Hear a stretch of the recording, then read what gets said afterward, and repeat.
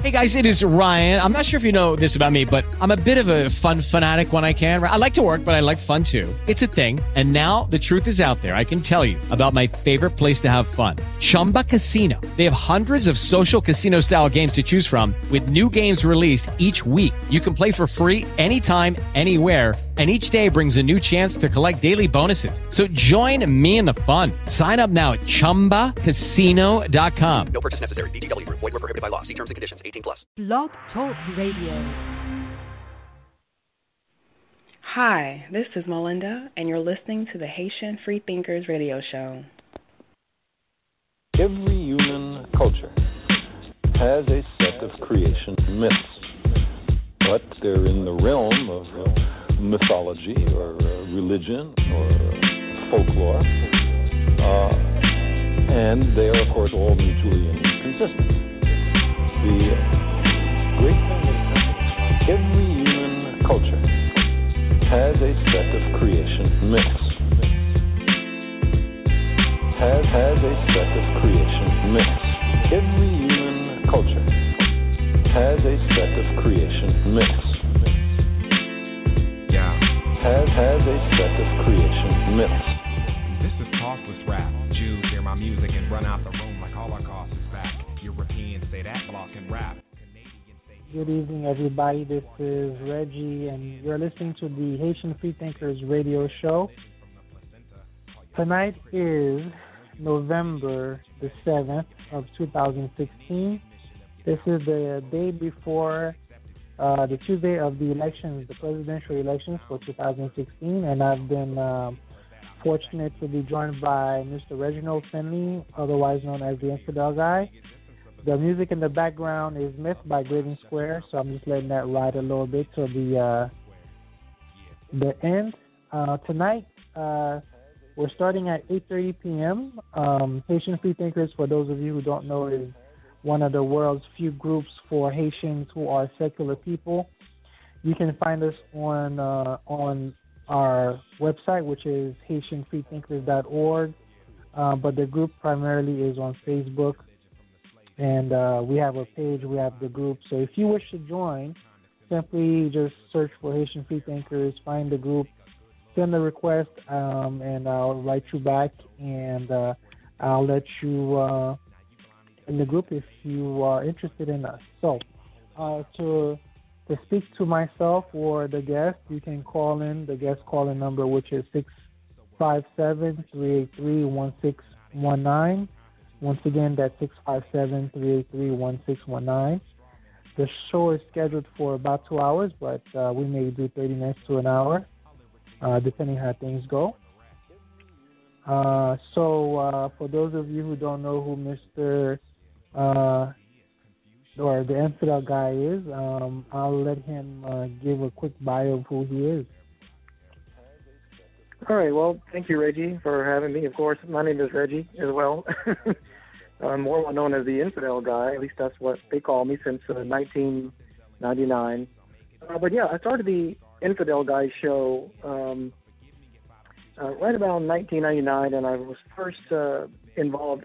I got involved in skepticism right around 1996 or so, and I decided that I was a non-theist right around that same time, and I didn't really know anybody else that was a free-thinking atheist and humanist, especially one of my complexion at that time.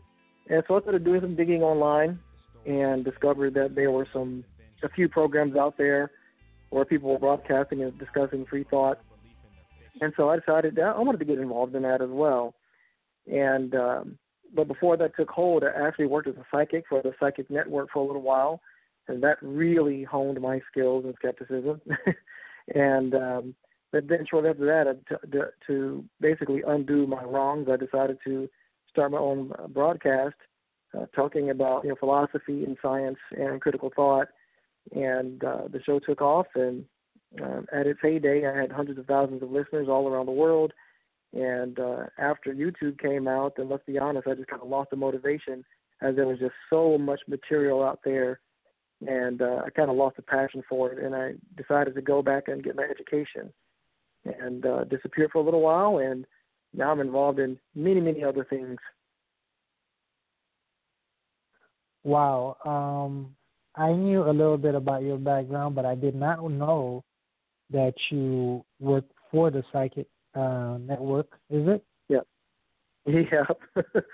Yeah, sure did. I responded to an ad in the paper. It was a counseling. I was looking for another job. I was looking for a part-time job at the time, and it said, looking for counselors, no experience needed. I said, I can do that.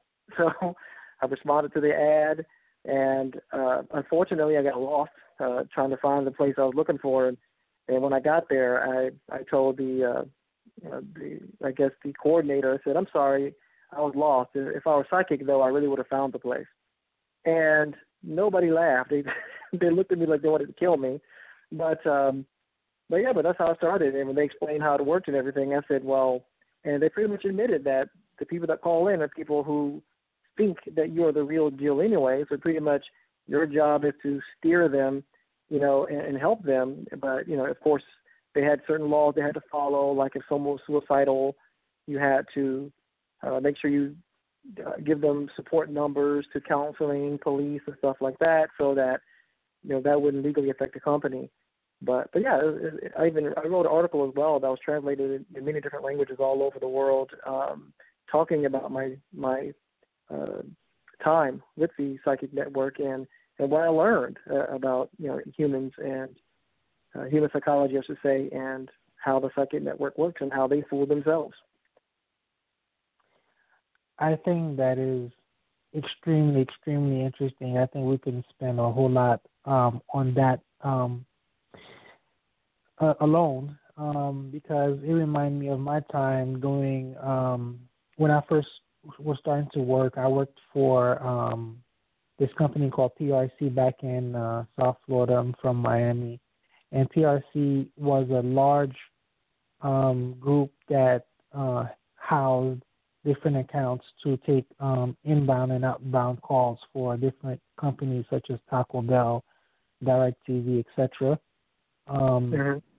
It was not in the psychic business, but I interacted with individuals from all over the country, and that was a wide, eye-opening experience for me as a young man because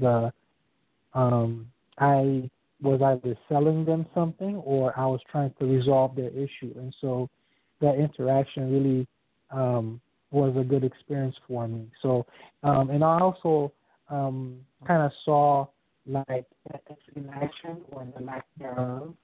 And when you're on the inside, you kind of learn certain things that the general public does not. So, I'm a person that is very much interested in human psychology, which is why I think I'm borderline obsessed with religion, even though I'm an atheist.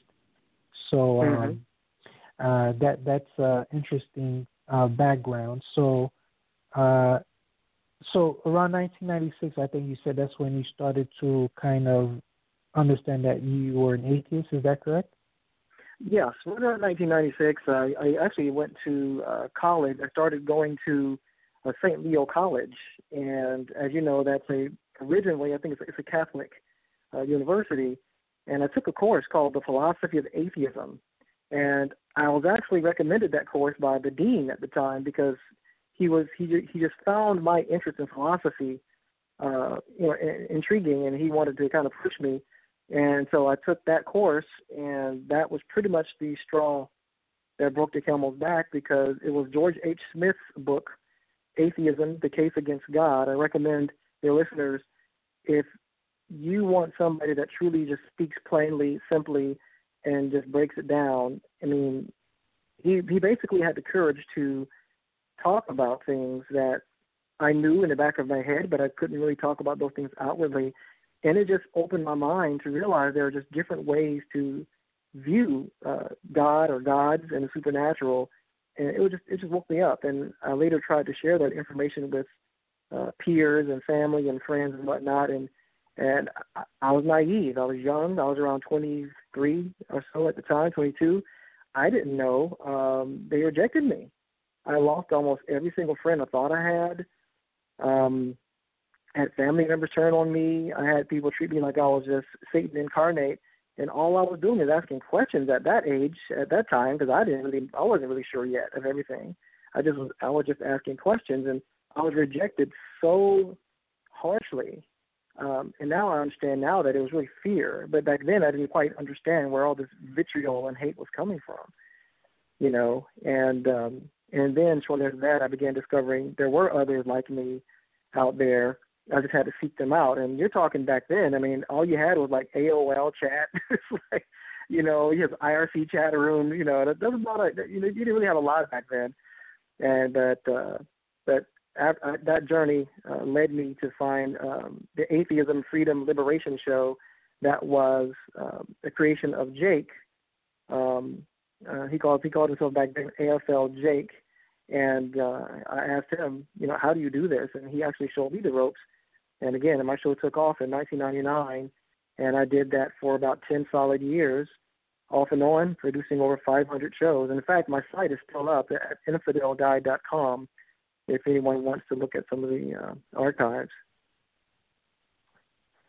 There was the Atheist Freedom Liberation Show. Is that what you said? Yeah, he called it the Atheism Freedom Liberation Show. It's no longer in existence, but he and I founded the Atheist Network together. I think that is still up, atheistnetwork.com. We founded that together. And actually, over the course of 15 years, he and I, we've created maybe at least 30 different websites, all dedicated to humanism, free thought, critical thinking, rationality, etc. And yeah. Okay, so I'm writing down notes as you talk, because this is epic for me. You gotta understand. So I got George H. Smith, The Case Against God. I found that online. The Atheist, it's an Atheist Freedom Liberation Show. Yes, it's no longer. He's no longer doing the program though. However, but that's what got me started actually. Okay. Listening to his program, I got impatient because he wasn't airing enough. So I asked him, how do you do this? And back then we were using real media technology. This is way before there was such a thing called podcasting.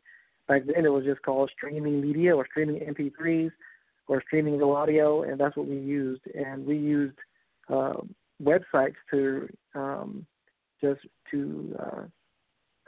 we could stream through HTTP protocol, or anyway, I don't want to get too technical for some of the technical folks out there might know what I'm talking about, but we use a lot of different methods to get our message out there. And again, it was very, very quite successful. And considering someone who was just a young, black guy who didn't really know much of anything other than my passion, for learning. I had no formal education.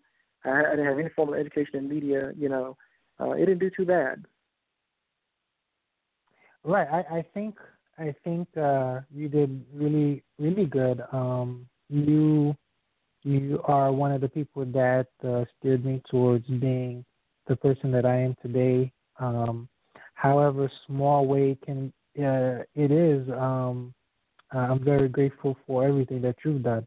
So it's very understandable how intimidating that this process can be, and how discouraging it can be sometimes, because what I'm doing, I think, is it seems like, it's like talking on an island. Like I don't know what return I'm going to get on this investment, because the show is not necessarily popular. I do have the advantage of having some free or low-cost tools at my disposal, but it's very important to me. It's my passion, and so I truck on. So you did really, really well. I'm glad to help. That's why I was there. and if I may, really quickly, I hate to stop your thought there, but I'm reminded of when I first started this. Like I said, I didn't know any other black free thinkers, atheists, and humanists at all. There was no one. The only one person I knew was Norm Allen Jr. At that time, he was with Paul Kurtz's organization, and he was the only guy I knew. And so I created blackatheist.com, blackfreethinkers.com. I created quite a number of websites, and there were just hardly no one around. I created a Yahoo group called Black Free Thinkers. I think that's still in existence. I created that group, and I think there are thousands of members of that now. But there was nobody. And so it wasn't until after I stopped my radio program is when I noticed there was this blossoming of groups popping up everywhere. I was like, where did all these people come from? And so it wasn't until later I was getting all these emails saying, hey, I'm a Black free thinker. I was listening to your radio show. I was like, dude, you never emailed me before. Like, I didn't even know hardly anyone was listening.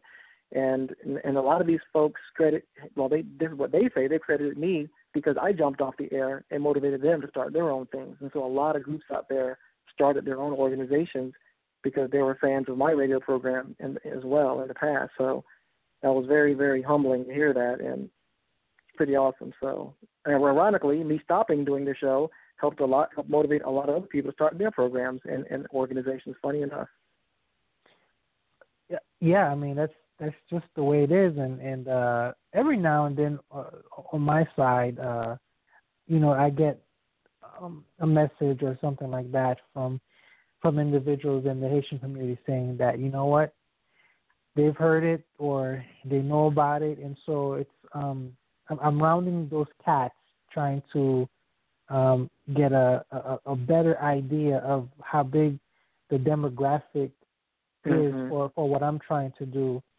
So now it's 2016, and I'm trying to kind of put myself in your shoes to see why was there such a vacuum or lack of secular people that you knew of, not just people of color, I'm assuming, but in general. Right. Is it the area that you lived in? You think that was just the zeitgeist of the times? It just wasn't a thing, and now it's kind of more. You know what? It's so weird. It may have just not been the right time for a lot of people. As you know, we're pretty much very social people, and it's only been, as far as I know, very recently where I see a lot more independence among us. A lot more standing up regardless of criticism. I'm seeing a lot more confidence in independent thought, and there wasn't a lot of that. I remember getting hundreds of emails when I was doing the radio show from many in-the-closet Black agnostics and Black free thinkers whose wives were Christian, and they would go to church every Sunday, and they were like, I don't know how to tell my wife this, and so I think maybe now it's just a time. There are tons of free-thinking dating services now out there. We can just so much more easily now get in contact with each other and discover and find each other just through LinkedIn searches and Facebook searches and Google searches, you know what I mean? So we didn't have all that at our disposal 10 years ago. It was non-existent. And so now we have that, and I think, it's just given us that confidence that, you know what, I can meet a significant other that's free thinking. I can, or as we get older, some of us, we just mature and don't care that much. We don't care what anybody believes. I know pretty much I'm that way now as I've gotten older. I'm pretty much live and let live now. I wasn't that way a decade ago, but I am more so now. I'm non-militant. I'm like, look, believe what you may, just don't hurt anybody. And that's pretty much my philosophy, and so I think that's what's taken foot here. And I think we need a lot more solid, intelligent, mature free thinkers out there, really helping guide and lead some of our youth because I'm really concerned about them, and we can probably talk more about that as well. Okay, we definitely can. For those of you who are listening live, this is the Haitian Free Thinkers radio show. My name is Reggie, and lo and behold, I'm interviewing another Reggie, Reginald Finley. He is the Infidel Guy. I was going to say the atheist guy. The Infidel Guy. This is the Haitian Free Thinkers radio show here on Blog Talk Radio. You can call in live. The guest call-in number is 657-383-1619. Once again, that's 657-383-1619. We understand that for whatever reason you may not be listening live, so you can remember or save that number for next time. I announced the shows on Facebook. It's only because of scheduling conflicts and trying to line things up that this show may not be as regular as it should be or will be. But you can catch the show using iTunes. It's on Stitcher. It's on Google Play. I've spread it out there. So, just search for it. You'll find old shows. This is show number 80. We have a website, HaitianFreeThinkers.org. And so we're benefiting from all the work that the pioneers have done. So here we are. Our job, or my goal, is to gather or get in touch with as many Haitian secular people that there are out there, if possible, and also at the same time be like an ambassador to the Haitian believers out there, because there's a lot of them. Obviously we're a minority right now, but I think most people have had at least one or more questions in the back of their minds to know some of the things that I think I take for granted at this point in my life. That's what it is. The youth. They're called the millennials, and you're currently a teacher. Is that correct? That is correct. Last year I taught biology at a high school here in Florida, and this year I'm teaching at another high school. I'm teaching marine biology and chemistry. Both fascinating subjects, and high school is a fascinating time. I'll give you a little backdrop on myself. I went to Norland. I was in Norland Middle School when a science teacher named Ronald Parks two science teachers made an impact on me. Ronald Parks was a Vietnam veteran, and he said something that I never forgot. He said, look at the clock. He said that we as human beings have only been here for about 5 minutes. And I remember thinking to myself, like, that's not what we learn in church.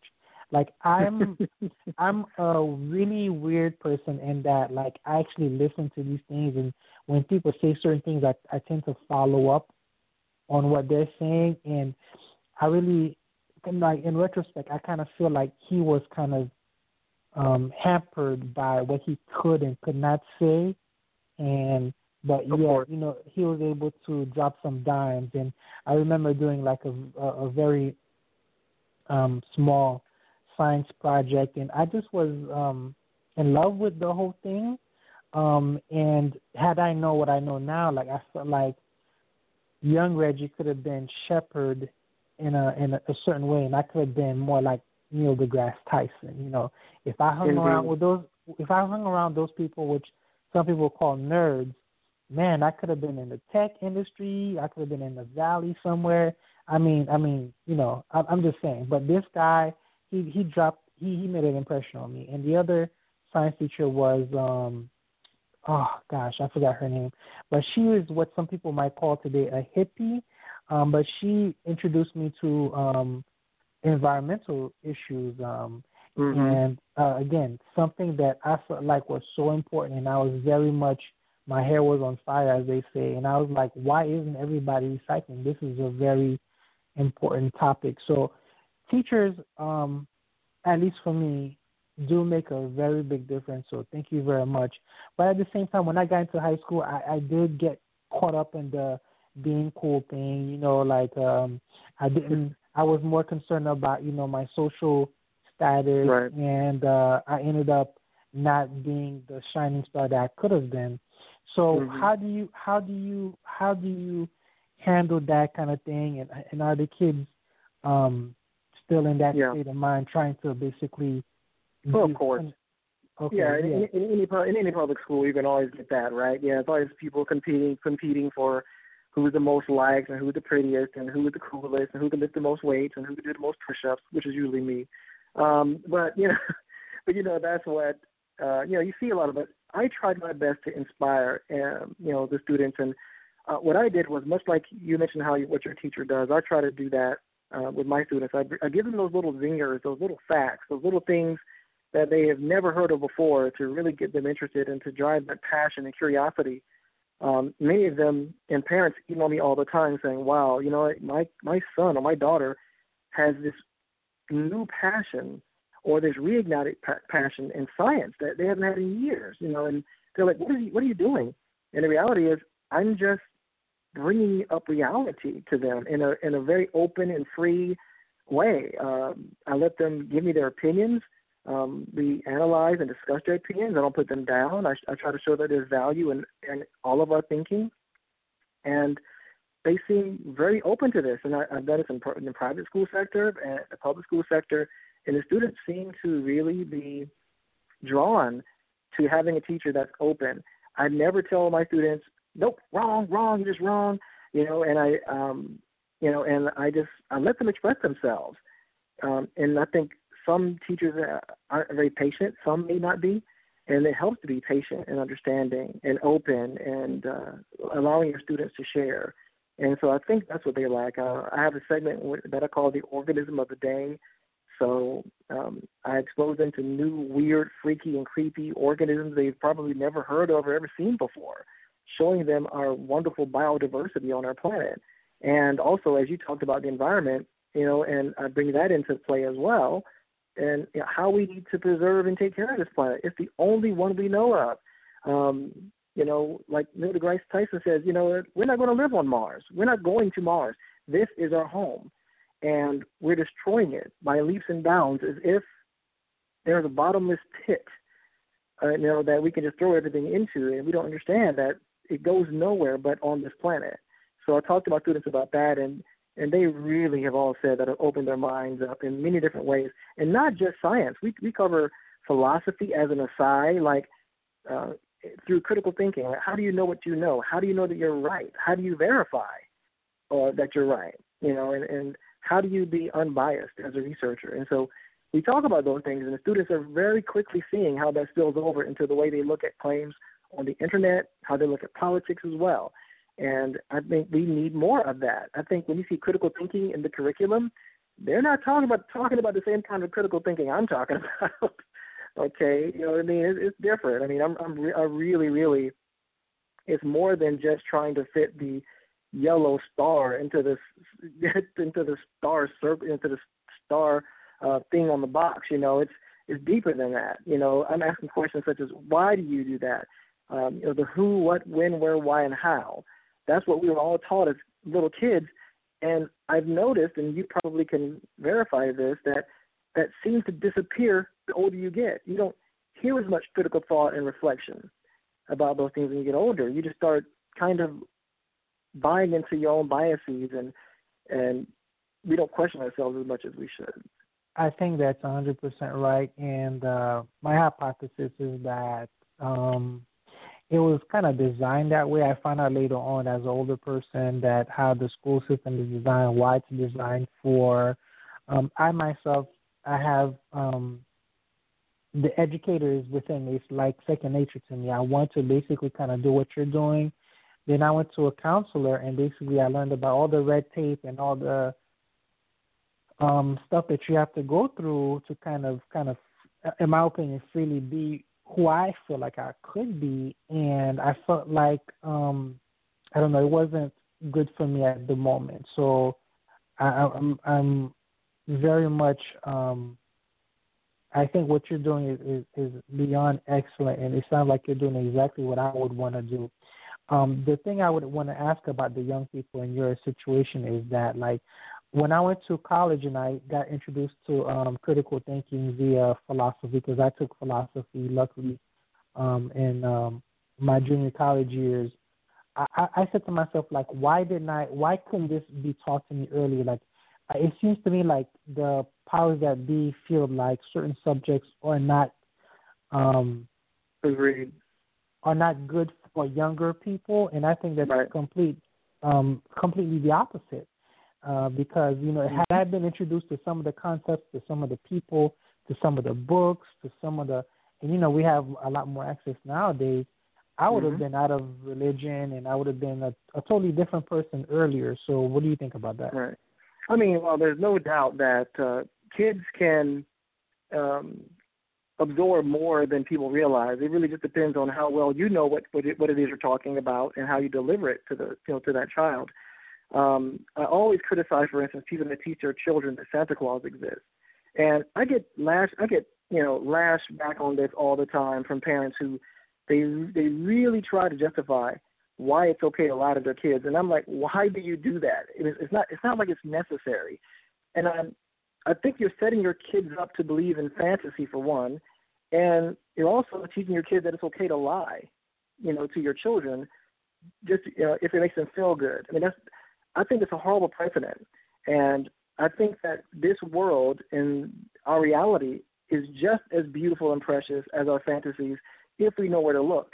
And that is something that I'm trying to do as an educator, show them where all this beautiful stuff is, all this amazing stuff in science that they don't get exposed to every day, right? Of course, they all get exposed to Rudolph and Santa and Casper and all these cartoons and all the Powerpuff Girls. They get exposed to that every single day. But there are just as many, in my opinion, amazing things out there in our world of reality. And it's okay to have fantasy, but you need to know what is fantasy, not believe that is true. I was explaining to my students the other day that I'm open about who I am philosophically. I tell them I'm a skeptic. And I told my students, look, I can go to a movie. I can watch a horror movie.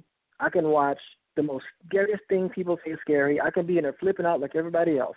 At the end of the movie, when I walk out, I know that none of that exists in the real world. I said, if you can't do that, I said, then you need to really reassess how you look at what reality is and what reality isn't, because you should be able to leave that at the door.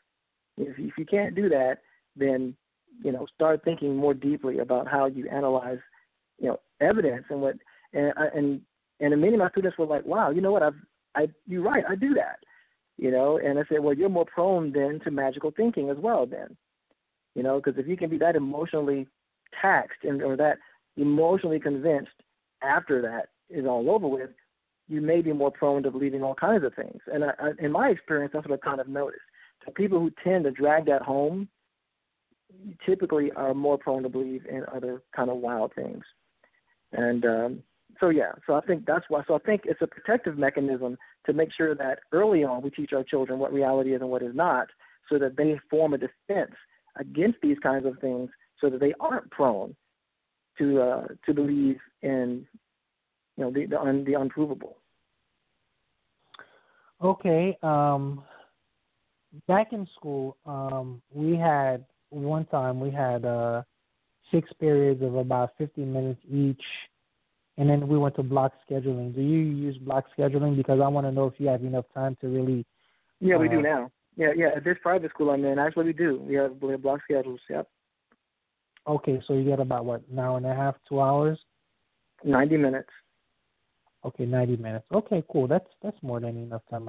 Exactly. That's why I love their school. I'm teaching at, by the way. But yeah, yep, plenty of time. Okay, so does everybody know about you being the Infidel Guy? Does that affect you in any way? You know what? That's one thing I love about my principal at this school. She straight up told me, she's a Christian herself, goes to church religiously every Sunday, and she told me straight up, look, I looked you up online, is this going to be a problem? And I said, look, I'm all about the science. I said, I've matured a lot over the years since my 20s. I'm now 42, and, I want to improve the world by improving the way children see the world and understand science's role in it and how they can also contribute science ideas and make this world a better place. And she loved that response. She said, that's what I'm talking about, and they brought me on right away. And I was taken aback because that's the first time that I know of that anyone who's known of my background brought me on board like that. So I really give her huge kudos for that. But the whole school is very diverse, though. I mean, we have teachers who have, they're open about their beliefs, and nobody cares. I mean, I love it. So as far as I know, I'm the only non-theist teacher there. But there are students who have come up to me and says, I'm glad you're here. First of all, you're a male. Second, you're a black male. Third, you're a non-theist. You're an atheist. And so I've had students say they love that because they don't get that. They may be coming from very conservative households, or their parents may be closed-minded or something. So they like having someone that they can feed ideas off of, and they know that I'll give them the most objective and most unbiased, if I can, explanation or comment, to what they're saying, and I can back it up with no emotion. And so they like that. So I have a really cool principal, and like I said, I'm glad to be there. And I didn't think I was going to find anything. It's been a struggle over the years. Like I said, when I decided to stop doing the Infidel Guy show, I was just burned out. 500 shows. I was tired, burned out. I had family issues going on. My mom was sick, she later died, and so I was just burned out. I said, you know what, I want to start my own business, and I need to go back to school, and that's what I did. Okay. Well, I'm glad that you're doing good and everything is working out. You said private school, so I'm curious to hear about the demographics of the school, because when I think of private school, I think of exclusive and socioeconomic barriers, and so a lot more people could potentially benefit from you just doing the same kind of thing in a different setting that's less exclusive. So what would you say as far as the students are concerned? What's the demographics look like from what you observed?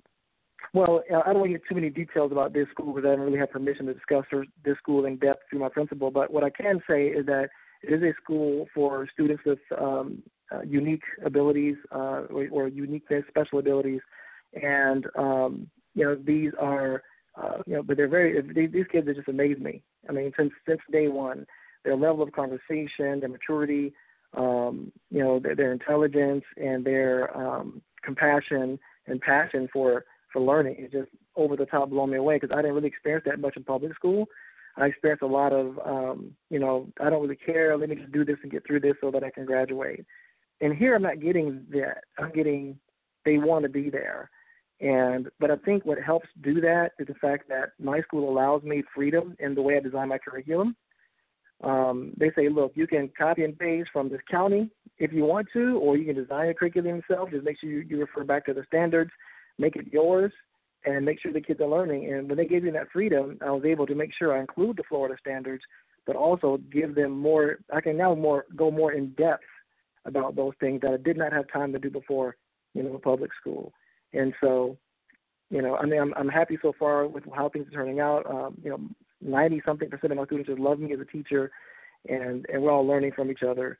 And I think that's the key, and that's one of the flaws I think we have with the public school system, is that teachers don't really have a lot of flexibility with the curriculum. There's a lot of mistrust there between the state and the county and the teachers themselves, because of, and I can't blame them. There have been a lot of bad issues. We're talking litigation issues. We're talking, teachers not doing what they're supposed to do, and failing, bad testing, bad test scores, and all these various things. So I can understand why the state wanted to kind of grab that by the reins and try to get everybody to fall in line and in step to make sure that the kids are getting what they need. But the problem is every student is unique, and you need a teacher that's very flexible. But only a teacher can be really flexible then to deal with this unique and wide variety of students is allow them a curriculum that gives them flexibility. And so for me, that helps, because I can go up and down the scale. I can slow it down. I can do it again.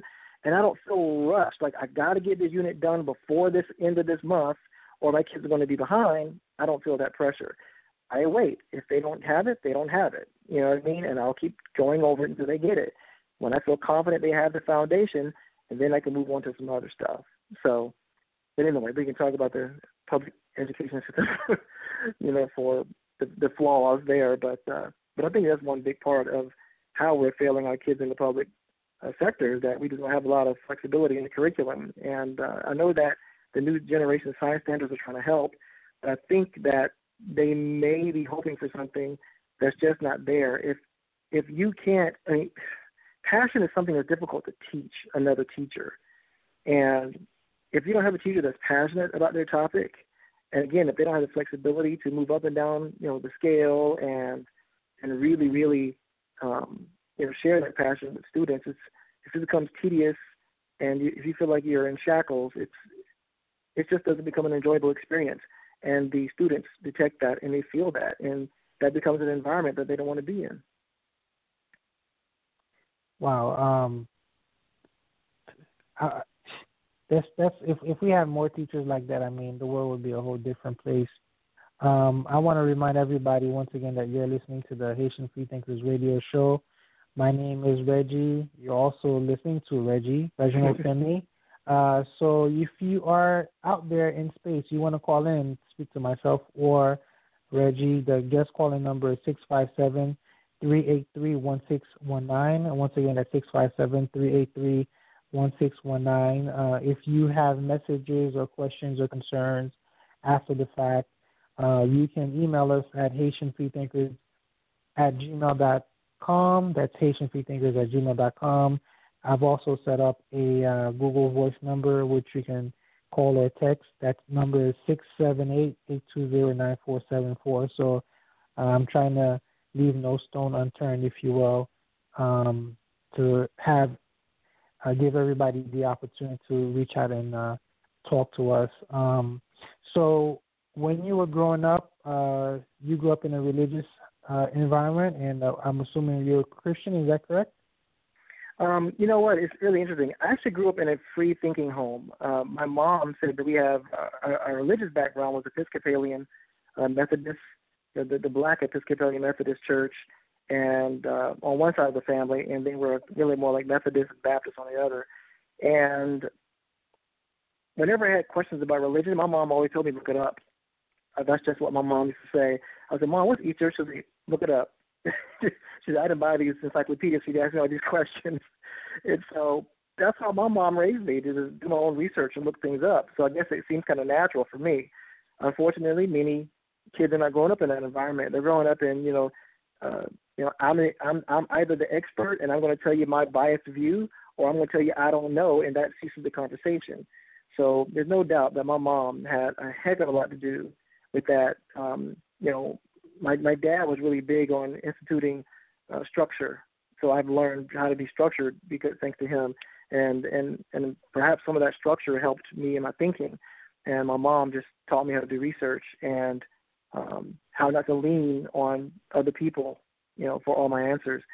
And so, but the really weird thing though about this is that my mom, however, allowed me to go to any church I wanted to. So if I told my mom I wanted to go to a Catholic church, she's like, okay, and I'll go. And usually it was with friends. So, and I had friends from so many different backgrounds. I've had, Muslim friends, I've had Jewish friends and Catholic friends and Baptists and Pentecostals, and I went to all these churches. And there's one thing I noticed at a very young age is that all of them had this invisible guy that they could not prove really existed. Every single one of them, and all of them were slightly different.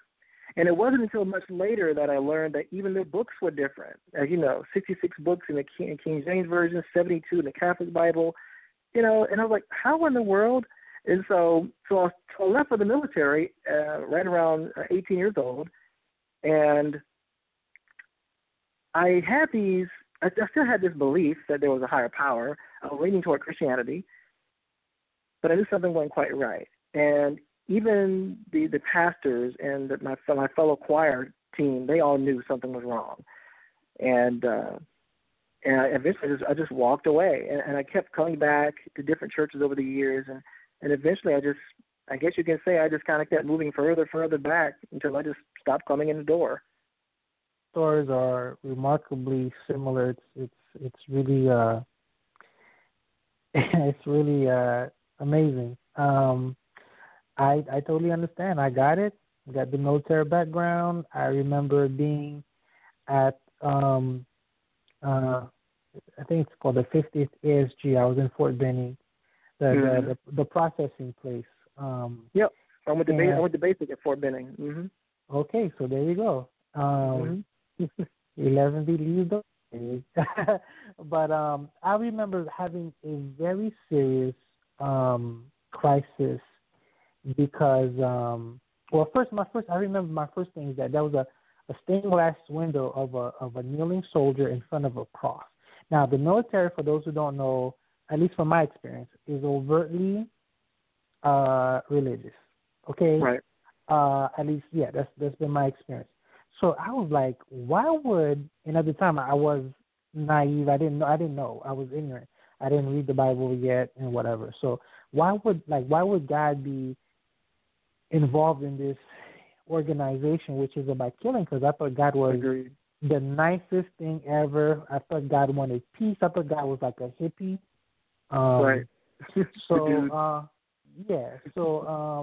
so that was pretty disturbing, and I couldn't really express that to anybody because I was there with a bunch of strangers. And of then course.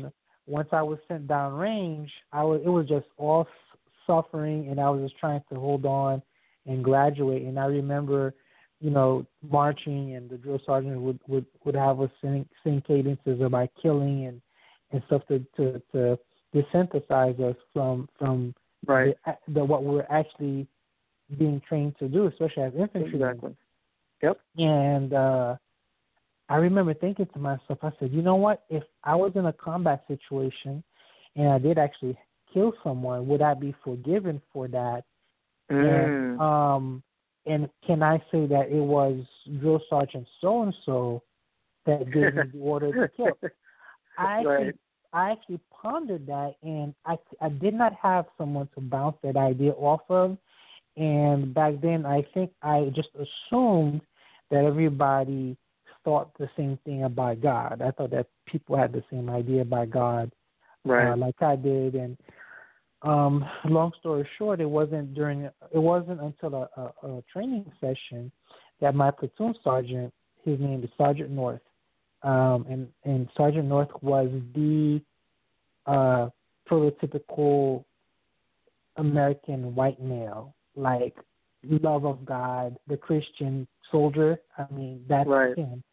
So he was like, what do you mean? Like, he heard me talking to this one kid who was actually knowledgeable, a Puerto Rican guy named Juan, who went to FSU. I'll never forget him. Juan and I was spitting, we were talking philosophy, and Sergeant North overheard us, and he was like, what do you mean God doesn't like war? Didn't you hear about the Battle of Jericho? And I didn't know what he was talking about. Yep. And later on I learned, and my world has never been the same. So. Well, yeah, I mean, Dan, wow. Like I said, yeah, obviously I was at Fort Benning, so yeah, I was infantry as well. And they punish us if you didn't go to mass, right? You had to work kitchen patrol, right? If you didn't, or you had to clean the washroom at the barracks and stuff like that. I didn't realize that was wrong until many years later, because they brainwash you. And you're right. So they don't train you to think. They say they want thinking soldiers. That's a lie. They want reflexively acting soldiers. If they can train you well enough to the point where you don't think, that's what they want. You're right. They don't want somebody saying, but am I going to go to heaven, though, if I blow this kid's head off? You know what I mean? They don't want you thinking like that. They want you to see. That's why they have all those nice little euphemisms for everything, right? It's a target. It's an enemy. It's a unit. And you name everything almost as if it's an inanimate object or machine. Everything, nothing has a human, nothing's personified. I mean, am I correct? Yeah. No, you're correct. I went to basic, and check this out. I arrived December 31, 1998 at 11:50 p.m. So I spent New Year's 1999 in this space that forever changed my life. But I was amongst some of the toughest people I've ever met. I still have so much respect for them because of what I understand them to be now. But still, deep inside, the person that I am today was still there and could not be, I guess, brainwashed. I don't like that term, but brainwashed.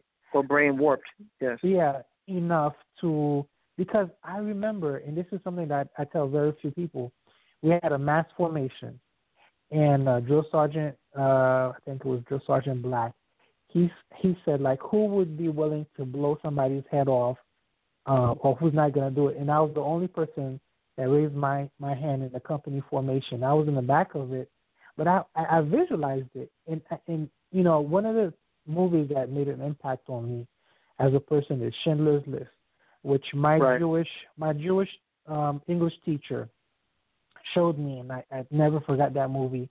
And Schindler's List was the first time that I saw what I know to be the most accurate representation of what the human body looks like when it's shot. And it's not a good thing. And so why would I be doing such a thing? Because I was one of the people that joined the military for college benefits. Same here. So I wasn't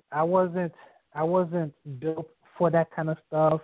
I appreciated the experience. I learned a lot. I have perspectives that very few people have. However, it is what it is. And for those people who criticize those aspects of the military, I'm like, right on, man. I know exactly what you're talking about, and it's not a lie. It is what it is. So I don't recall ever being told that I'm valued for my mind. No. Not at all.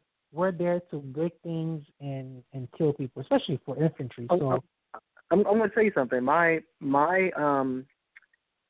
communications sergeant, he pulled me out of rank one day. He said, "Finley, come with me." I was like, "Yes, Sergeant." He pulled me in and said, "What's going on, Sergeant?" He said, "Finley, have a seat." He said, "Mr. Finley, I'm going to tell you something." Oh, yeah, Mr. Finley. This is back then just Private Finley. Private Finley, I'm going to tell you something. He said, "You think too much." He said, "You are too smart to be a soldier. I'm going to train you to be my assistant commo chief. How do you like that?" Does that tell you something? Oh, yeah. He knew right away that he says, it wasn't that I was weak. I mean, I could outrun I could do more push-ups than anybody in the battalion. That wasn't even an issue. He could just tell my mind wasn't there, and he was like, nah. And I was forever thankful. He helped me see that there was more to me than even I thought for myself. And I'm never going to forget Staff Sergeant Woodland. I wonder where he is today. In fact, funny enough, he's actually the brother-in-law of Martin Lawrence. But anyway, I also wonder what happened to him, because he was more instrumental than he could ever know, helping me begin to break free of those chains. But he was a Mason himself, a pretty high-ranking Mason, and I think he wanted to get me involved in that. But I was obviously, if I'm not following, if I'm not a mindless follower in the military, why would I join the Masons? You know what I mean? So, but. I got a Mason story involving the military too. So again, it's getting even more crazier by the second. So for those of you who are missing out on this live show, it's your loss. The guest calling number is 657-383-1619. The time is now 21:22. I can say that because I know you understand what that is. So I want to be respectful of the time. So you let me know. So I want to make sure I cover all the important topics, but we're deviating deliciously. Tomorrow is a big day, and I have special feelings about the current election. But how do you feel like secular issues, or like what is there? Does that play any role in what's going on right now? None. Absolutely none. In fact, it's been even pointed out that even religion is not even an issue in this election. In fact, this is probably one of the first elections in a long while in which religion hasn't been on the forefront.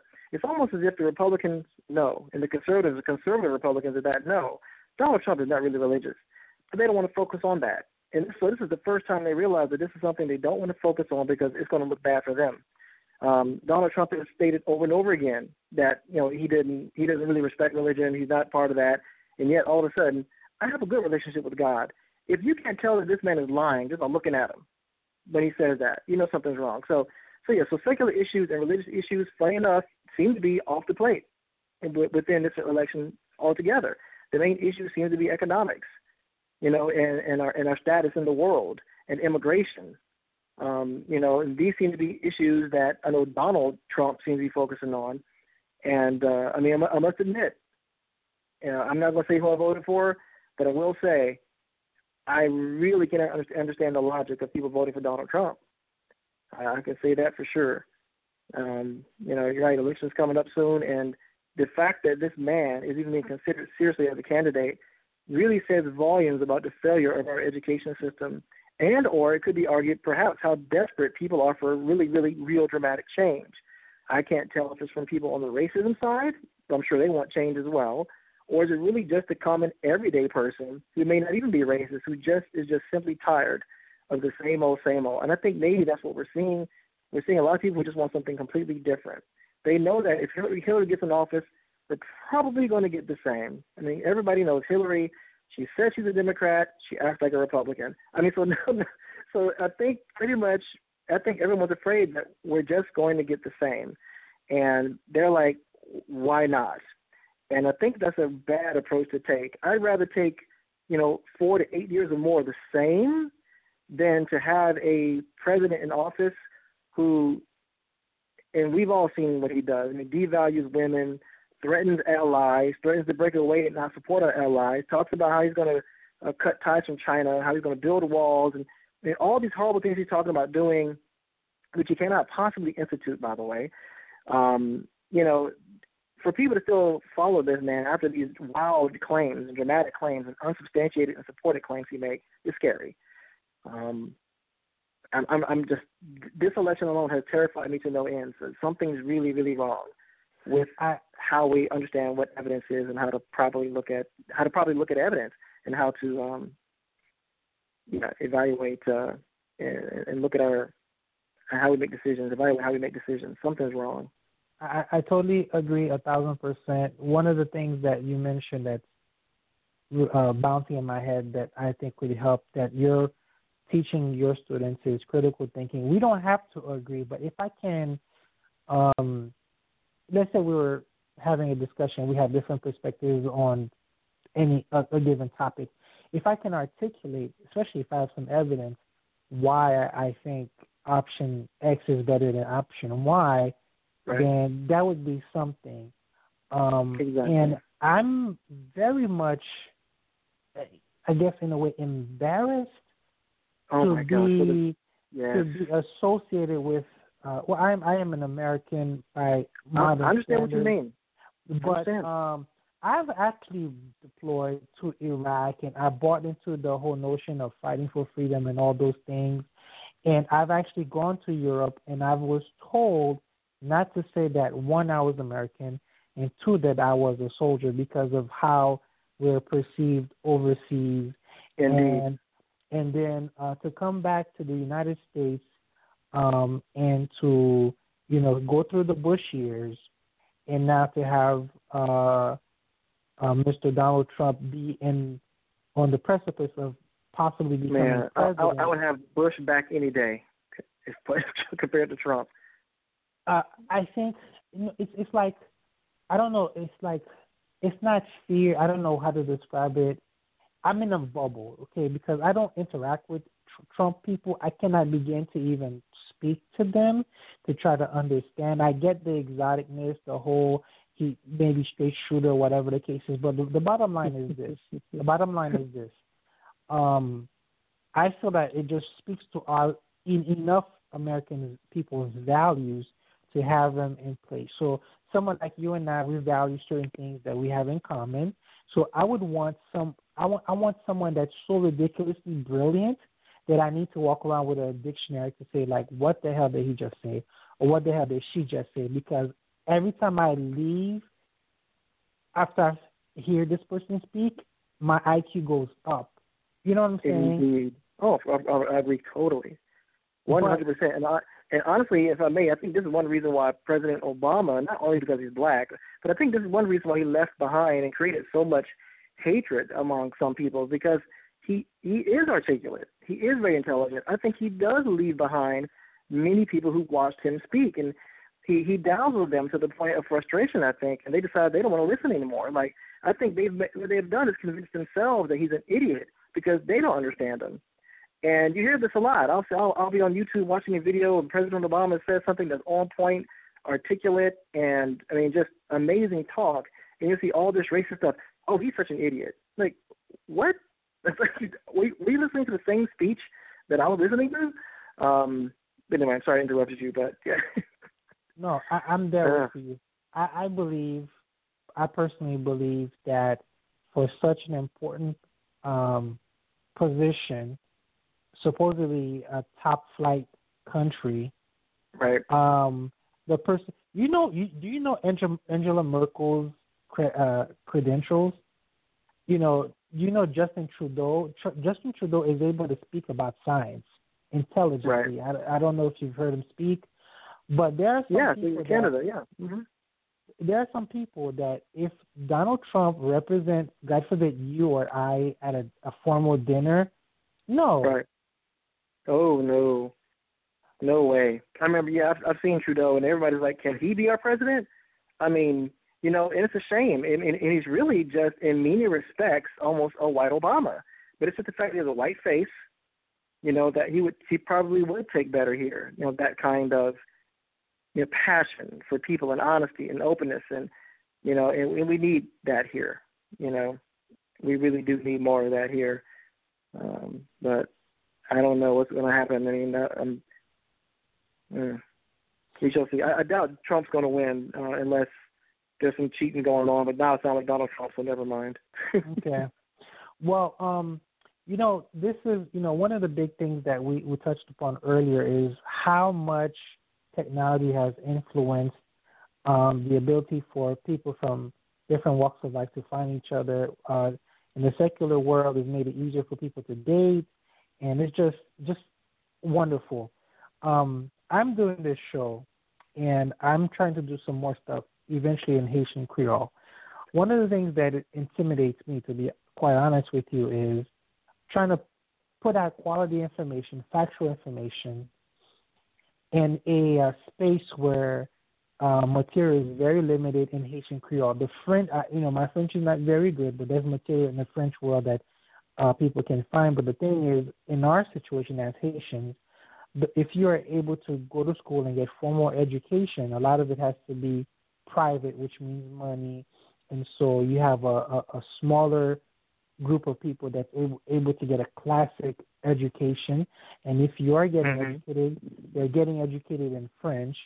And I'm just not able to produce French material right now. I probably would be able to find it and then send it to someone. But most of us actually speak Creole, and I feel like that's really what I really want to do ultimately. But the thing is, with technology, back in the home country, being the economic situation, not everybody has access to YouTube and stuff like that. So by the time, even if I made 500 shows like your awesome program, how many people are going to be able to get a hold of it? So that's I'm very basically kind of amazed about is that, and this is the question I'm asking you: why is it in 2016, with all this information that's available, are we still talking about whether or not evolution is true or not, if climate change true or not? I think one problem with that is that because there's a lot of disinformation out there as well. In fact, I had my students, we thought of a lot of different controversial topics, and I said, now do a quick Google search and look at the first 5 results. In almost every single one of those websites, whether it's acupuncture, remote viewing, the origin of AIDS, I mean, you name it, all those weird things out there in La La Land, all those results were pages arguing for the ridiculous non-scientific side. I said, so imagine if you have a population of people who have no clue how to do research. They see these results, and they think that they are true. And the arguments sound convincing because they're looking at them in a vacuum of ignorance. And so they're looking at these arguments, and they think they sound good because they're using sciencey talk. And they go out there arguing these positions from these 2-bit websites that have no credentials, no expertise in them.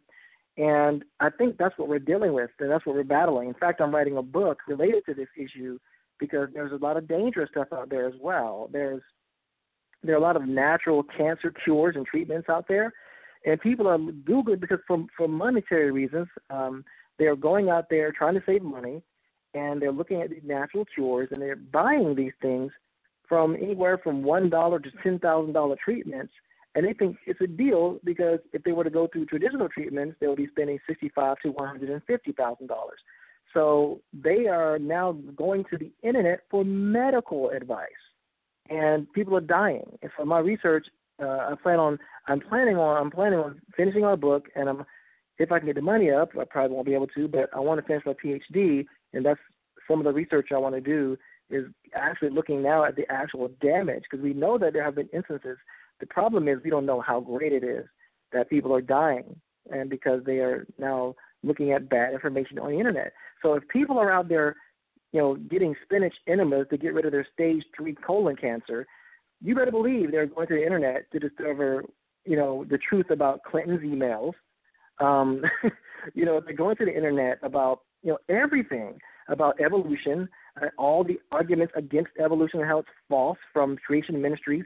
They don't know how to evaluate evidence, and that begins with good teachers helping to show them how to do that. I decided a few weeks ago to spend an entire week, not even in the curriculum, the traditional curriculum, I should say, with the county. Again, luckily they gave me flexibility, but I decided to spend an entire week with my students on nothing but how to properly evaluate research online. That's all we did.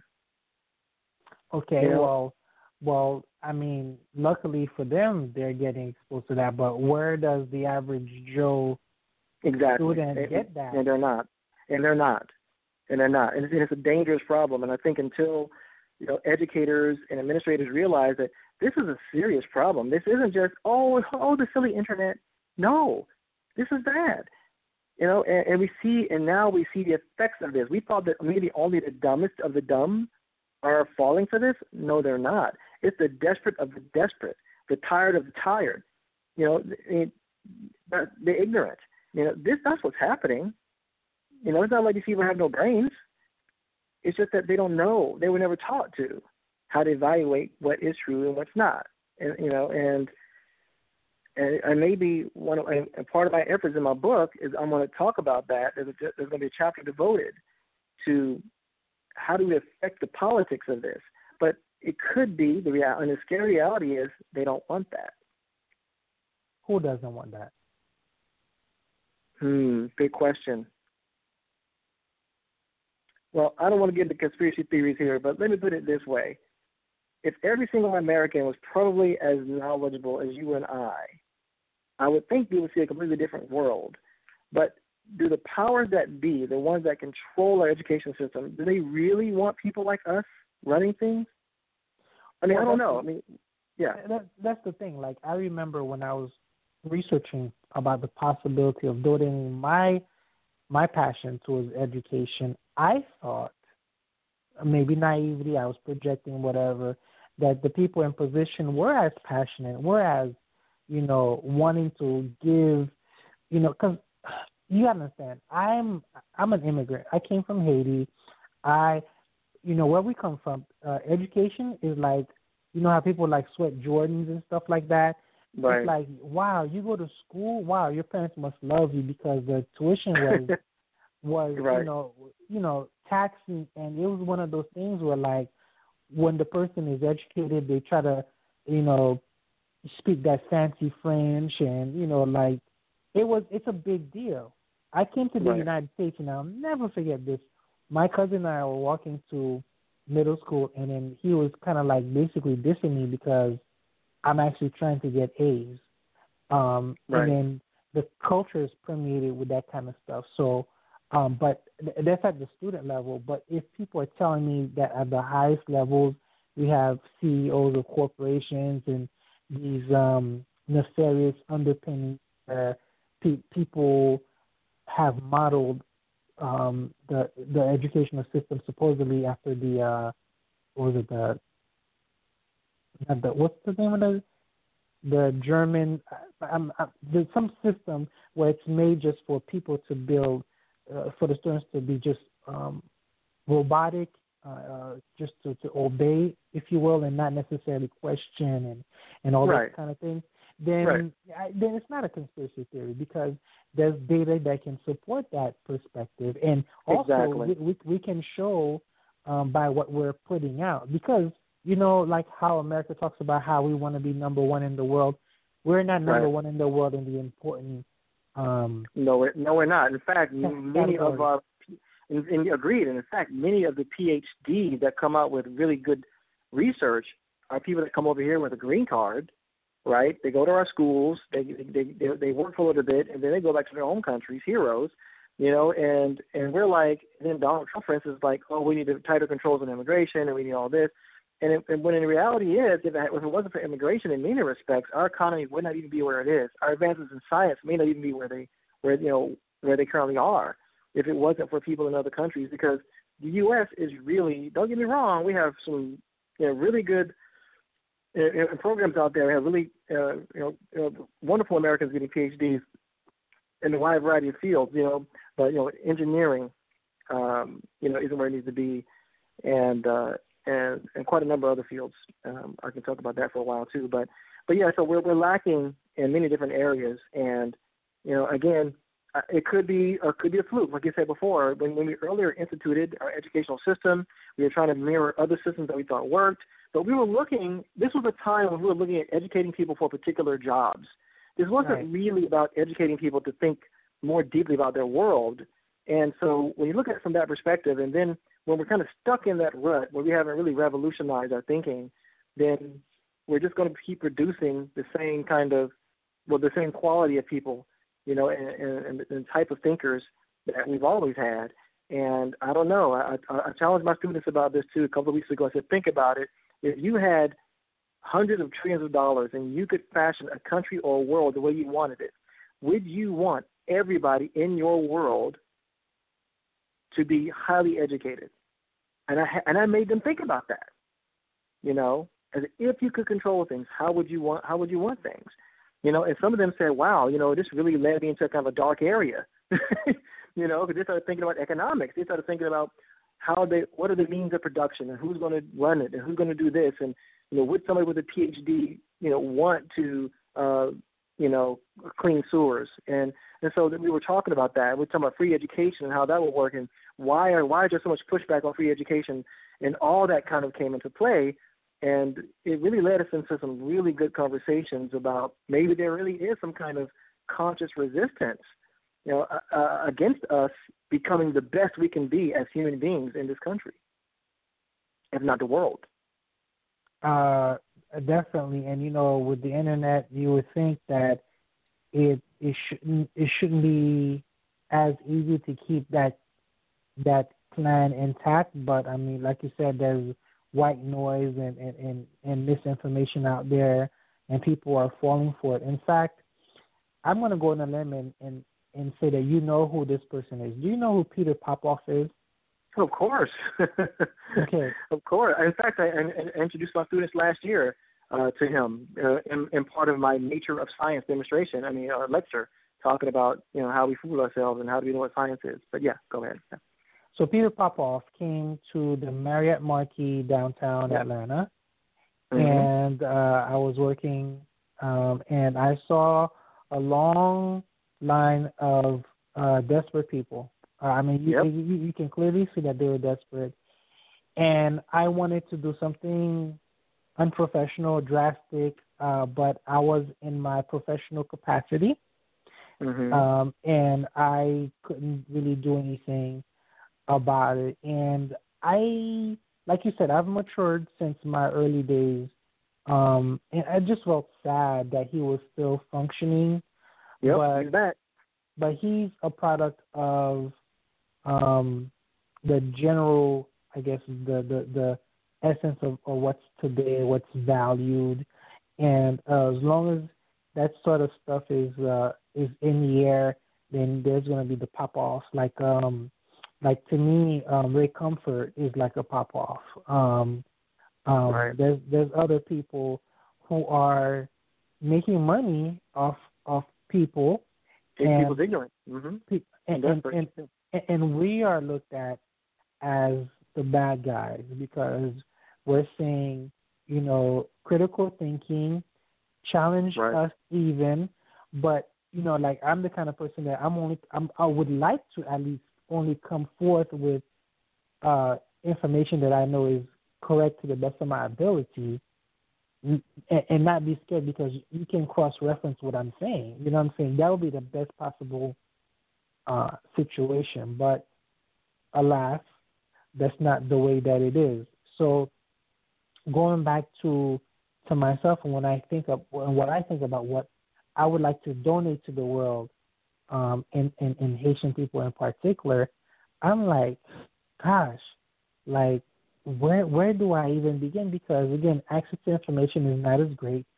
Then you have a language issue.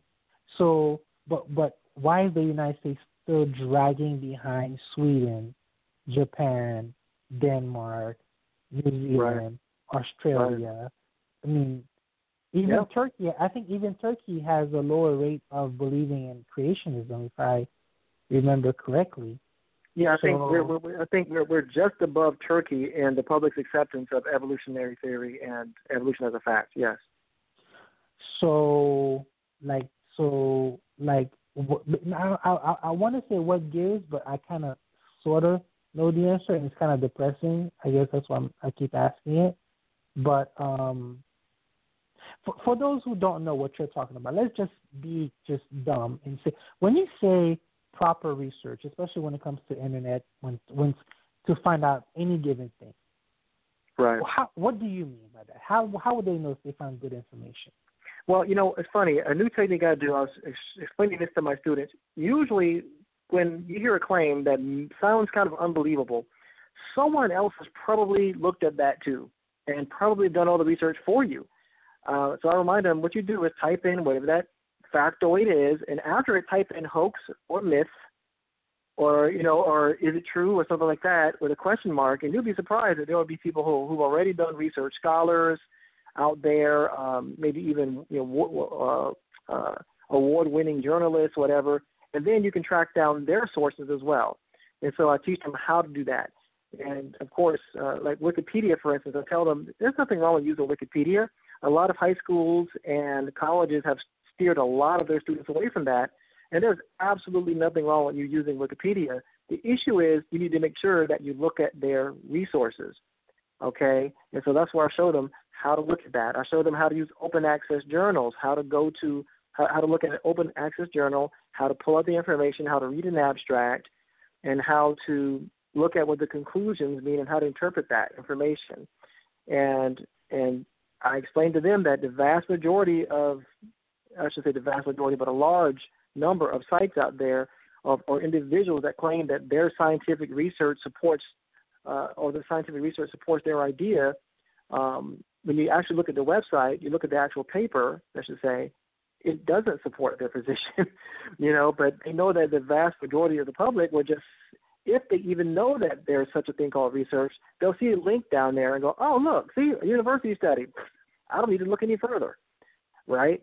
And unfortunately, our time is precious these days, right? So we're used to getting instant gratification, and, it's very difficult for us to want to dig deeper. But so that's when I talk about doing proper research, that's what I'm talking about. I tell them, follow your sources to the root, find out who said what and why they said it, when they said it, and then you can verify if it's true by just looking up actual surveys, data, statistical analyses and whatnot, or if you want to do a quick shortcut just to see if you're on the right path, like I said, just Google that same concept and type in hoax or myth. One of my colleagues at my job said she believes in Bigfoot. And she said, all this evidence is out there and blah, blah, blah, blah, blah. And I said, did you ever type in Bigfoot hoax or myth or scam or lack of evidence or anything else like that afterwards? And she's like, well, no. I said, then of course then you'll never hear the other side. So I teach them how your own biases can affect how you do research as well. Confirmation bias. Yeah, exactly. And so that's what I do. And it's a lot. And some of my students say, wow, Mr. Finley, that's a lot of work. I said, well, it is, but if you want to know what the truth is, you're going to have to put in, and it really, all it takes is maybe 5 to 15 minutes to get a really good, idea of whether or not your idea is either most likely true or probably not true. And that's all it takes. Most people, they see an idea. I remember the other day, my wife and there's this website called, I think, Blacks That Support Trump or something on Facebook, right? And they had this image of Denzel Washington on there saying that he has decided to vote for Trump. And my immediate instinct was, well, I know there are some black celebrities that do, so I didn't really doubt it, like, outright. I just kind of went, oh, there's another one. What the hell? And then my wife said, I don't know if I believe that. And it hit me, and I was like, crap, I didn't check. And then, sure enough, I typed in Denzel Washington voting for Trump, and I think it's either myth or fake or hoax or whatever. And sure enough, the first result was a Snopes.com link, showing that it was a myth, that this man, he did not openly support Trump. And so this is what I'm talking about, right? Sometimes things can be like opposed law. Sometimes things sound like it could be true, so why not? But what happens is other folks who may not have decided to do their research, especially people that are heavily influenced by celebrities, they could go, well, you know what, Denzel is doing it. I love Denzel. He's a smart man. Maybe there's something he doesn't know that I don't know. I'm voting for Trump too. Yep. As scary as that sounds, there will be people who would do that. Right. It's a tried and true formula that I've fallen for. It does work. Right. The time is now 21:50. Again, I'm appreciative of your time. I'm having a good time. You let me know. I want to get to some topics. About 10 more minutes, then I gotta head out here. But we can go for 10 more. Okay. So in the beginning, people of color were very rare. What's your assessment of the situation right now? I know you kind of like stepping back and doing your education thing, but like it's a lot more prominent. Have the numbers gone up? What's your take on that? Oh, sorry, I missed the first half of that. On what now? People of color in the secular world. Is it? Oh yeah, no doubt. I mean, there's no doubt it's going up, and I'm glad you brought us back there, because I want to talk about this. There's a huge problem I'm seeing with a lot of young, Black Americans, African Americans, whatnot in the movement, and I'm seeing a lot of impatience, and I'm seeing a lot of militant anger, I guess, that maybe I was victim of as well when I first started. But I am seeing a lack of critical thinking, though. I'm seeing a lot of angry atheists, people that felt like, wow, I was duped all this time, I'm angry, but yet they still don't know how to really have a pleasant conversation with someone about these books, about these ideas. They come across, some of them, very harsh, very angry, very almost vindictive in some instances, and I don't think that's what we want. You know what I mean? When we're trying to show the world that we are thinkers, I don't want to say better than you, but we aren't like you. We're not going to not like you because of your position, and I think the problem is I'm seeing more and more of that, a lot of anger, and the critical thinking aspect isn't there. It's almost like it's a fad, and I don't know how to fix that. Maybe there are not enough old heads, in there helping guide these youngsters, but many of them don't want to be guided, and I just have serious concerns about the image that they're giving atheists in general. When they do these kind of things, you see them online yelling, calling every single religious person stupid and idiots, and I'm like, what do you expect to gain by doing that? And I'm seeing far too much of it. And I know that cannot be helping our cause. It can't be helping Black free thinkers and agnostics and atheists out there by them doing this. And so I'm a little worried that, and again, I think that goes back to that lack of critical thinking in their homes and evaluating evidence and learning and knowing how to have good and proper discussions about things we disagree about. Those things weren't taught. Can you imagine being taught all your life, just obey, just obey, just obey, and then one day you look at zeitgeist on the internet and you go, crap, I don't believe any of this crap. Well, what do you have? You were taught all your life to obey. So all you know is I'm not going to obey. Now it's like I think I'm seeing a lot of the youngsters just doing the antithesis now, almost like a retaliatory kind of mechanism. And because there weren't those elements that gave them that foundation of rationality there in the beginning, again, I'm just seeing still a lot of thought and rationality and just a lot of anger. And I can't blame them for being angry, but can we have a decent, rational conversation with people? And I'm seeing more and more people leaving religion, but still buying also into supernaturalism. That's really heavy. I'm seeing also in the Black community. You'll see a lot of people saying now, "Oh, I'm spiritual, but I'm not religious." Right. What the hell does that mean? So they've now decided I'm leaving the church in some regard, but I still am, they still believe in God in some way. What does that even mean? And I've noticed there's still a huge lack of, again, rationality and critical thinking there, because they're still holding on to unproven things, and things with no evidence. So I'm a little concerned about where that's going. I don't know if it's going to improve or get worse, but I have noticed that. And I've been in chat rooms where I've seen them just beat up a Christian. A Christian can come in and just asking a question. So like, hey guys, my name is Sally. I'm a Christian. I'm 17, and I'm just curious about atheism. I don't quite understand. How can you not believe in God? Get out, you white bee. And I'm like, what is going on? You know, like, how did we get there? You know what I mean? And I'm just seeing, but we could talk about that in general, about the entire internet culture, you know, when it comes to comments. You see that across the board where there's just no etiquette there, you know. But there's also, again, there's a lack of empathy there I'm seeing, you know, and a huge lack of, like I said, reason and rationality and critical thought. And I don't know. I think our education system will help big with that if we can just get the right structure implemented and show how do we really dialogue with people. Maybe we need an internet etiquette course. I know that at my school we have that, actually. The school I teach at, one of my colleagues, he teaches basically internet etiquette. Wow. I mean, one of the things that, you know, we take for granted, but yeah, it's a great course to have. I didn't even think about it. I probably have some etiquette that I need to pick up. The time is getting short, so I want to hit you with these 2 questions / comments or whatever, just to get your thoughts on these things. The first one is, because we promote critical thinking and everything, but sometimes critical thinking does things that are unexpected or unpleasant even to us. So do you have an example of basically how through the process of critical thinking, whatever, it kind of ruined something that was kind of, I guess, pleasant for you, if you will? No, not really.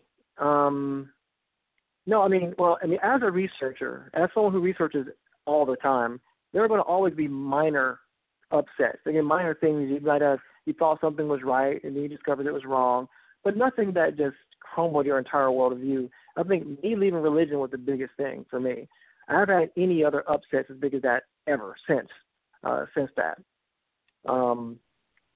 So when it comes to critical thinking, I guess I'll answer your question properly because I can't think of anything in that regard. Now, if you're trying to say, can critical thinking be used incorrectly? Sure, in some degree based on biases. But yeah, in my experience, I can't really think. I mean, I never really bought into unicorns and dragons and devils and demons and aliens. Well, you know what? I must say this one. Here's one for you. I remember looking at the Drake equation, and by the way, for the listeners who aren't familiar with that, it's simply a calculation that speculates what the probability would be of life being elsewhere in the universe. And I remember thinking, as I began to become more of a critical thinker, I said, wait a minute, what other life forms do we have to compare that, to make that a valid, estimate? Like the only life we know of is here on this planet. And so I remember realizing, because I had a long belief in aliens, to believe to the point of I thought I just knew aliens existed in the universe. And I had to realize philosophically that, really, we don't really know. All we know is that there's life here on this planet. That's all we know. That doesn't mean there is no life else out there, but that's all we know. And so I remember realizing that, and I was kind of like, I wanted this world. I really wanted there to be aliens. But now I realize, we really just don't know. And that's okay. And I think learning that you're ignorant about certain things and learning how to make that okay is a huge challenge. And, and I think people should continuously strive to fill those gaps of knowledge, but don't fill it with assumptions and superstition and, in ignorance. Try to fill it with verifiable facts and knowledge so that you can pass on that information to the next generation. And hopefully in the future we'll have a world that we can all be proud of and in which we're finally thinking and living our lives and dictating our politics and our economies based on science and reason and logic and evidence and not selfishness and ignorance. Okay, beautiful. Last thing, time is running out. What are I wanted multiple claims, but what is one claim in Christianity and one claim in Islam that is easily shown to be untrue without the use of like researching into like a computer or whatever? I'm talking about a casual conversation that you can possibly say, well, you can't, this cannot be done because X, Y, Z. So I'm looking for something very easy that laymen would possibly accept. That's my last point. Well, interesting. You know, I've had these conversations like this for years, and I mean, there's only a few I've found effective. I mean, one is this concept that God loves everybody. You know, I don't think that's in the Bible per se, or maybe it is. I don't know, but they say that, you know, God loves everyone. And when I ask people to kind of look at the world, what is it about this world that you see that shows that there's a loving Father figure up there that cares about everyone? Point that thing out to me and show me. And they'll point to small little things, and then I say, so if these little things prove then that there's a God because they're so awesome, so all these negative things then must prove that there isn't one, you know. And I think that bothers them somewhat. I know one thing in particular in the Bible I remember discovering, and I remember spreading this, telling friends about this one, and it was the idea that they kept spreading this story that Satan challenged God and fell from the heavens, a discarded angel, and rejected by God because he wanted to become God. And I was shocked to discover that when I read the Bible in its entirety and really began to understand it, that really that was not what that story was all about. And the Bible actually talks about other gods. And I remember sharing that, with other Christians before, and they were like, I didn't even know that. I thought that passage, my pastor told me that for years. I thought that's what that was. And that, of course, it turned out, not to be the case. But it goes on and on and on. But I do have a website in which I talk about these things. It's called questionsaboutgod.com. Okay. And so if some of your listeners want to check that out, it's called questionsaboutgod.com. I've also created a Facebook page as well called questionsaboutgod.com. Someone took Questions About God on Facebook, so mine is questionsaboutgod.com on Facebook. So again, they can go to Facebook or they can go to questionsaboutgod.com and check out all those questions. And many of those are questions sent in by listeners from over the years they had about Yahweh. And in Islam, one of the biggest issues they had with Islam was that whole issue with, and I would say disprove anything because I could easily, like the Prophet, that was in Hadiths, but Muhammad flying to the moon on the back of a flying horse. Of course, he would have died from lack of oxygen or froze to death before he even got up there. But anyway, there are tons of stuff, like, as you know, and I'd love to recommend, if your listeners are not aware, to also check out skepticsannotatedbible.com. That website has tons of good stuff in there about Islam, the Mormon Church, I believe now as well, and the King James Version. Tons of stuff in there that people may not be aware of. And I've always asked my fundamentalist Muslim friends this. I said, so what do men get when they get to heaven? And usually they'll give you their spill based on their particular sect of Islam. And then I say, okay, what do women get? And there's usually dead silence. I think I've asked that question. Yeah. And it's very unimpressive. If whatever they say, it must be unimpressive because I don't remember anything. And to be quite honest, the Christian version of heaven is very underwhelming too because they can't go into depth about it because it hasn't really been expressed. But right, yeah. Again, and honestly, and again, my focus is not on religion anymore. So that's why I just update my website periodically. I used to debate that stuff at the back of my hand. Nowadays, I don't really care anymore. So my whole purpose and my goal really is to promote scientific reasoning, rationality, critical thinking, and really love and peace for all mankind. That is my goal, because people are going to believe what they want to believe for the most part, but if you can teach them how to question themselves, then that's really where it all begins. I mean, I couldn't say it better myself. Wow. This is probably the best show I've ever done as far as interviews. I want to let you know straight up. So I'm very happy that we were able to get together. Ever since that time that we met, I don't know if you remember, it's been like 5 years. Of course, I remember. Yeah, I remember. Yeah. So I thank you for everything. Thank your wife for everything she's I know, doing. right? She's been so quiet. She's been sitting here just quietly working on other things, listening. So she's awesome. So say hi to her for me. Again, so the time is now 22:05. We're going to let Reggie go. This has been the Haitian Free Thinkers radio show here on Block Talk Radio. Hopefully, in the future, we can discuss some specifics at a more... Yes, I would love to come back. And also, if they want to find out more about me, like my whole history and what I'm about, they can also check me out at reginaldfinley.com. I have my whole bio up there and some of the research I've done about GMOs and a few other things. And my educational background's up there, and even a few articles I've written and research papers and other things. So check me out at reginaldfinley.com. It's really the hub for all my websites.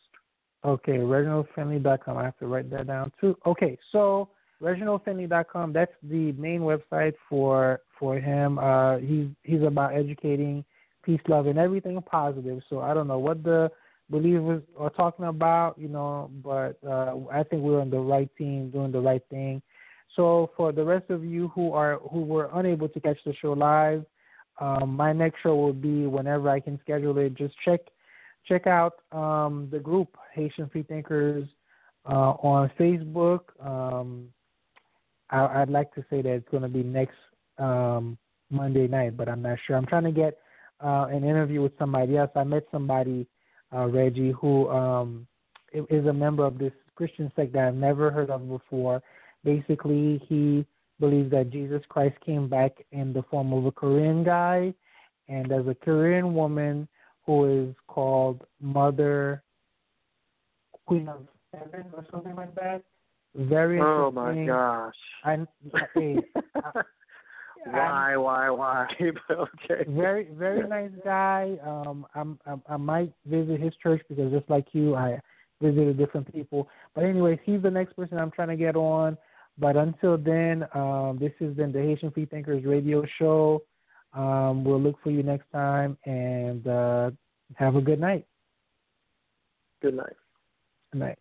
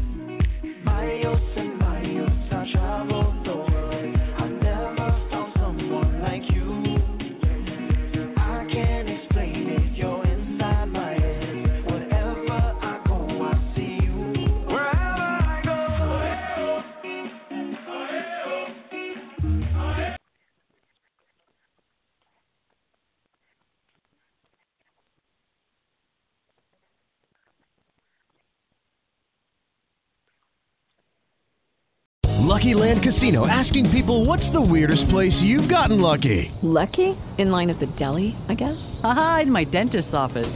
More than once, actually. Do I have to say? Yes, you do. In the car before my kids' PTA meeting. Really? Yes. Excuse me, what's the weirdest place you've gotten lucky? I never win and tell. Well, there you have it. You can get lucky anywhere, playing at LuckyLandSlots.com. Play for free right now. Are you feeling lucky? No purchase necessary. Void where prohibited by law. 18+. Terms and conditions apply. See website for details.